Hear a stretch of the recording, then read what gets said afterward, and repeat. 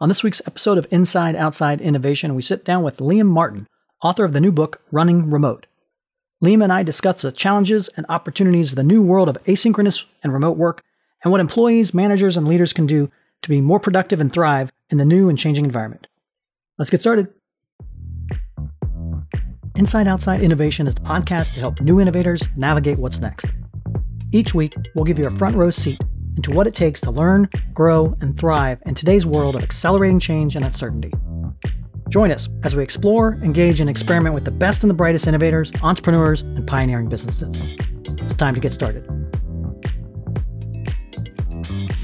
Welcome to another episode of Inside Outside Innovation. I'm your host, Brian Ardinger, and as always, we have another amazing guest. Today, we have Liam Martin. He is the author of Running Remote, which is a new book. He's also a serial entrepreneur, runs Time Doctor and Staff.com. And he's also a co-founder and co-organizer of the world's largest remote work conference called Running Remote, which is coming up here soon. So welcome to the show, Liam. Thanks for having me. I'm very excited to get into this. As everyone's found out, it's a topic that's become a lot more on people's radar. In 2020, I think if you started before that, talking remote work, you're talking about, nomad life, and there were the folks that were doing it, but it wasn't necessarily mainstream. Now we're in this world where everybody's had some taste of remote work. They've been working from their basement or someplace along the line. What are people getting right and what are people getting wrong when it comes to remote work now that everybody's been plunged into this deep end? Oh, that's a great question. January of 2020, 4.5% of the US workforce was working remotely. March of 2020, 45% of the US workforce was working remotely. And we're projected to effectively, as we move from pandemic to endemic, be at about 30% of the US workforce working remotely. And if you make more than $100,000 a year, that number is 75% of the workforce. Wow. So we're talking about a transition that is probably the most influential transition towards work since the Industrial Revolution. But the Industrial Revolution took about 80 years, and we did it in March. Right. So a complete change of the way that people work. And when people made that transition, I was getting crazy calls because I've been doing remote for almost 20 years. I was getting all these calls from governments and from multinational corporations. And I lovingly call these people pandemic panickers. The people that were just like, okay, we're going to go remote at gunpoint, right? We have no choice other than to go remote. And the biggest thing that people really get right is, number one, just allowing people to make that transition and putting away the fears that they classically had before that occurred. And it was a really interesting opportunity for the market because for me, I think I call myself like a fundamentalist remote worker. I'm really committed towards remote work because I think it actually makes everyone's lives significantly easier, not only the employee, but the employer. But when you saw this transition, people just said, okay, we're going to try this out. We're going to see if it happens. I think a lot of people said this is probably only going to be 2 months. It ended up being 2.5 years. But the reality is that when everyone made that switch, it was putting away those fears. That was probably one of the best things that people could have done. People did almost everything else wrong, unfortunately. And that's actually the goal of the book, is to be able to make that shift. But the core piece that I would probably touch on, the most important thing that people don't recognize, is there is an entire industry of people called remote first organizations. I was one of them. We have people in 43 different countries all over the world. We do not have an office, and these people work all over planet Earth, different cultures, different identities, and we all seem to get along together. The reason why we do that is because something that I researched or I came across basically during the book, which we call asynchronous management, which is basically the capability to be able to run a business without speaking to anyone face to face. So think about it in this context. You've got a company. You want to be able to build out a massive company like Coinbase, as an example. Coinbase IPO'd at $141 billion. They entered number 89 on the S&P 500. And for the first time in the history of the SEC, they stated that their headquarters was nowhere because they said everything else would be a lie. And the vast majority of their communication is asynchronous, meaning they don't do Zoom calls. They don't meet in person. The company basically just evolves on its own. And there's a bunch of mechanics that kind of connect to that, which I talk about at length in the book. What's the first topic that people ask you about or pick your brain about when it comes to remote working? Like, where do people naturally go to that they need help with? You're hitting all my buttons, Brian. All right. So the first question that people ask me is, should we be using Zoom or Google Meet, or should we be using Asana, or should we be using Monday.com or Right. Trello or whatever it might be? And my response at this point is, if you're asking those questions, you don't actually know what your problem is. So fundamentally, the tools that we're going to use are not actually the way to be able to manage remote workers. That's an excellent way to be able to recreate the office. But when everyone's working from home and working remotely, it's actually a completely different way of managing people. So I say, as an example, just to kind of give you facts on the ground, I meet with my direct reports about 2 hours a week. I literally have synchronous conversations with my company 2 hours per week. The other, I probably work about 50 hours a week. The other 48 hours of that work week, I work asynchronously, and so does everyone else inside of the organization. The actual systems, the platform, the process documents, those things are the manager. And we really focus on leadership instead of management inside of async teams. That's an excellent point, because I think a lot of people, again, like you say, they gravitate towards the tools, and the tools obviously are getting quite good and much better than they were 8-10 years ago when you probably started this. Things like even Google Docs were a little bit janky at the time. But when it comes to leadership, when it comes to putting the culture in place, what are some of the pitfalls that most people fall into when it comes to remote culture? So this is the Friday at 4 p.m. Everyone must report to Zoom, and we're all going to drink beers and play Cards Against Humanity. Not the fun version, however, the HR approved version, right? That no one really wants to be at. And maybe, a pizza is delivered to you at the end of the week. Poll your people, make that survey anonymous, ask them if they like it. They do not like it. No one likes it. So culture can't be built. Culture is something that happens naturally, and what you can only monitor is the dividends from that culture. You can't actually measure the inputs. You can only measure the outputs of culture, in my opinion. So as an example, we bought everyone Oculus Rift headsets just recently, virtual reality headsets. And we said, okay, you guys have these virtual headsets. Would you like to meet in the metaverse? Would you like to play video games together? We don't care which video games you play. If you want to play the most HR inappropriate video game, the one that you kill zombies with, go ahead, up to you. And then what we measure is the dividend of that activity. So how many people actually do it? How much time do they spend doing it? That's what you need to do when you build culture inside of an asynchronous remote organization, because this forced version of culture building is, again, the same mindset that people have inside an office model. The big premise is that when you think about collaboration as a core component of remote work, it's actually an incorrect premise. The remote pioneers, and the ones that I studied throughout the book, they actually recognized that instead of everyone paying this lost cost of an hour and a half commute to a single place every single day in which you could have a collaboration buffet, remote first organizations have recognized, well, every time we meet is a cost that we have to inject. Right. So we can have a more of an a la carte method to be able to make sure that we can collaborate when we need to, the minimum viable dose to be able to move the business forward. And this all, once you understand that core premise, everything else that applies to work and how work should be done changes. So as we're coming hopefully out of the pandemic a little bit, we're getting people back into more of a traditional office environment. Where are you seeing the challenges when it comes to that hybrid approach and this back and forth of we need to go back to normal, so to speak, or we've got half the people now in office and half the people remote? What are you seeing from that perspective? I'll be, again, a little bit, outspoken in this context, which is I think that hybrid is actually the worst decision out of the three. So I'd rather have people go back to the office than be hybrid. And for many reasons, but the biggest one is something that in remote work we call distance bias. If you have an individual that is close to the decision maker or the manager, so let's say someone that is in the office versus someone being remote, inevitably the person that is in the office, if the manager does not actually have the discipline to be able to treat both of those employees equally, the employee that's closer to the manager will have more of their decisions moved forward than the remote worker. So effectively, the remote worker becomes second-class workers.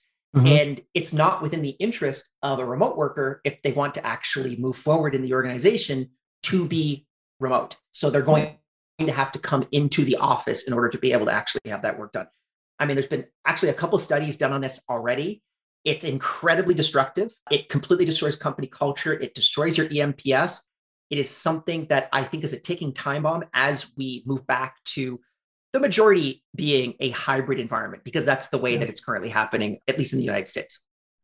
I think a lot of folks resist going to the fully remote because of one of the main advantages of being in person is that ability to have those serendipitous collisions of people and that. And so how do you plan for that? How do you build for that to get the advantages of that bumping into power that you don't in a remote environment? You're going through my greatest hits of things that we may or may not agree on. Asynchronous work is the polar opposite of serendipitous collaboration. Yeah. We try to, as an organization, remove serendipitous collaboration because serendipitous collaboration is a word for feeling busy, but not necessarily getting anything done. So there's a fantastic book by Cal Newport called Deep Work. And it is the ability for every single individual inside of an organization to be able to have everything that they need at their disposal in order to solve difficult problems. And that actually is the core premise of what actually makes a company move quickly or slowly. It's their speed of innovation. It's their ability to be able to solve difficult problems. And we found through research, again, this is because we've just had such a difficult mind shift where if you open up any other MBA book, it's like collaboration is the most important thing that you can possibly do. That serendipitous interaction effect. But in reality, actually, the best work is done when everyone has everything that they need to do. Everyone has the tools in front of them to solve a problem, and then they can solve that problem. And the vast majority of that work is done by the individual. So the more people that you can optimize towards deep work and the more time that you can minimize towards the meeting and collaborative effects that basically happen inside of organizations, the faster that companies move forward. I'll give you one example connected to this. Someone in the book, his name's Amir. He runs a company called Doist, which is the company that builds the task management app Todoist. Millions and millions of people use this application all over planet Earth. He has people in his company. He has never spoken to them face to face. He's never done a Zoom call with them. He's never done an audio call with them. The most he's done is a little bit of instant messaging, and the vast majority is project management, like task management, sending a task back and forth, commenting on it. And those team members are incredibly effective, and companies like Todoist are very wealthy, profitable organizations, and they're done in a way that is completely asynchronous. And I actually think that this idea is going to proliferate throughout the rest of corporate America as we move from this pandemic to endemic stage. It's fascinating stuff. I often think about, like, from the individual's perspective, we've not been trained in this. And, so it's a lot of new learning of what to do in new environments. Are there particular skill sets or tool sets or mindsets that people should be thinking about as they want to embrace more of this remote asynchronous type of working? Not many, to be honest with you. There are no books on asynchronous work, which is why I wrote one. The big thing that I can really point people out to, the ability to be able to work is really focused on, as I said, people solving difficult problems. And when you actually look at, like, how do I actually solve a difficult problem? A lot of the times, managers facilitate work, but they don't actually do any of that work. Mm-hmm. So inside of asynchronous organizations, another thing that we discovered, or I discovered in my research for this book, is the managerial layer in async orgs are about 50% thinner than they are in synchronous organizations. So there are more people, there are more dollars focusing on doing work than managing that work, because fundamentally the platform, the project management system, the process document is the manager. It's not necessarily the individual. And that's a real shift that, again, it's very difficult for people to be able to recognize. I mean, I could point you towards a whole bunch of tools to be able to work that out. But if you're just simply recreating the office and saying, I have to tell you what my numbers are, Brian. Brian, you tell your manager what Liam's numbers are. And then that manager tells the boss what Liam's numbers are. No, all of those numbers should just be available to the CEO of the company and to Liam actually. Another big thing is asynchronous organizations have a concept that we've kind of coined as radical transparency, where everyone has the same informational advantage as the CEO. Very difficult for a lot of old school organizations to be able to overcome. But then if everyone has the same informational advantage as the CEO, then everyone can actually make much better informed decisions throughout the entire organization. One of the things that's often brought up in our podcast is this idea of talent and how do you get the best out of the talent. And one of the things that I think is, again, different potentially in this new environment is how do you go about hiring for talent and specifically hiring for folks that may be better at this type of work? So one of the biggest indicators of success in remote work, and more specifically in asynchronous remote work organizations, is introversion. I call asynchronous work really the rise of the introverted leader, because when you go into a room of, let's say, 8 incredibly intelligent people, who's generally the person whose ideas are adopted? It's usually the 6'2" all-American guy with washboard abs that's incredibly charismatic. And those are the ideas that we usually adopt. If you look at a bunch of corporate boardrooms and we analyzed 1,000 of them, I could bet you, without even knowing what the ideas are, is the guy over 6 feet tall? Is he a guy? Is he good looking? Right? And is he in shape? If you told me those variables, I could probably tell you whose ideas are getting adopted. And do those people have the best ideas? No, they don't. So asynchronous work actually provides for the ideas to be the most important variable as it applies to synchronous work, because the bias of that charismatic individual doesn't permeate the organization in the same way when you are just simply debating an idea, as an example, on Asana or on Trello in the comments. The best ideas actually permeate organizations. And there's a lot of data to be able to show that women and minorities rise throughout remote and asynchronous organizations way faster because of that lack of bias. So if people want to pick up the book, what are some of the topics that you'd cover in that, and what can people expect from it? So the biggest things are, what can you actually do to be able to experiment in asynchronous communication? And again, you can do this inside of an office or outside of an office. There are plenty of asynchronous organizations where people attend the office every single day, and then they recognize they don't necessarily have to be in meetings 8 hours a day. They can actually just choose when they want to have a meeting and recognize that meetings are actually a distraction. They're not something that move you forward. They're actually something that slow you down inside of organizations.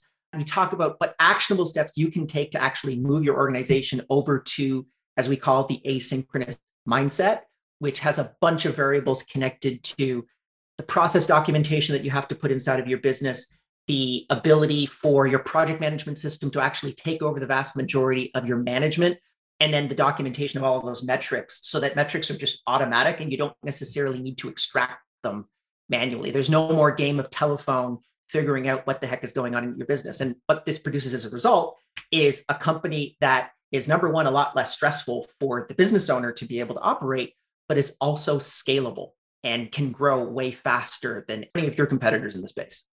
It's a fantastic topic. What's the best way to connect with you and more information about the book? So best place for you to just go to runningremote.com. You'll be able to check out the conference that we're doing in May, and then also the book that comes out right after the conference. Excellent. Well, Liam, thanks for coming on Inside Outside Innovation to share a little bit about what everybody's going to have to be dealing with in the near future. So I appreciate your time. Looking forward to staying connected. Thanks very much for coming on. Thanks for having me. That's it for another episode of Inside Outside Innovation. If you want to learn more about our team, our content, our services, check out insideoutside.io or follow us on Twitter at the IO Podcast or at Ardinger. Until next time, go out and innovate.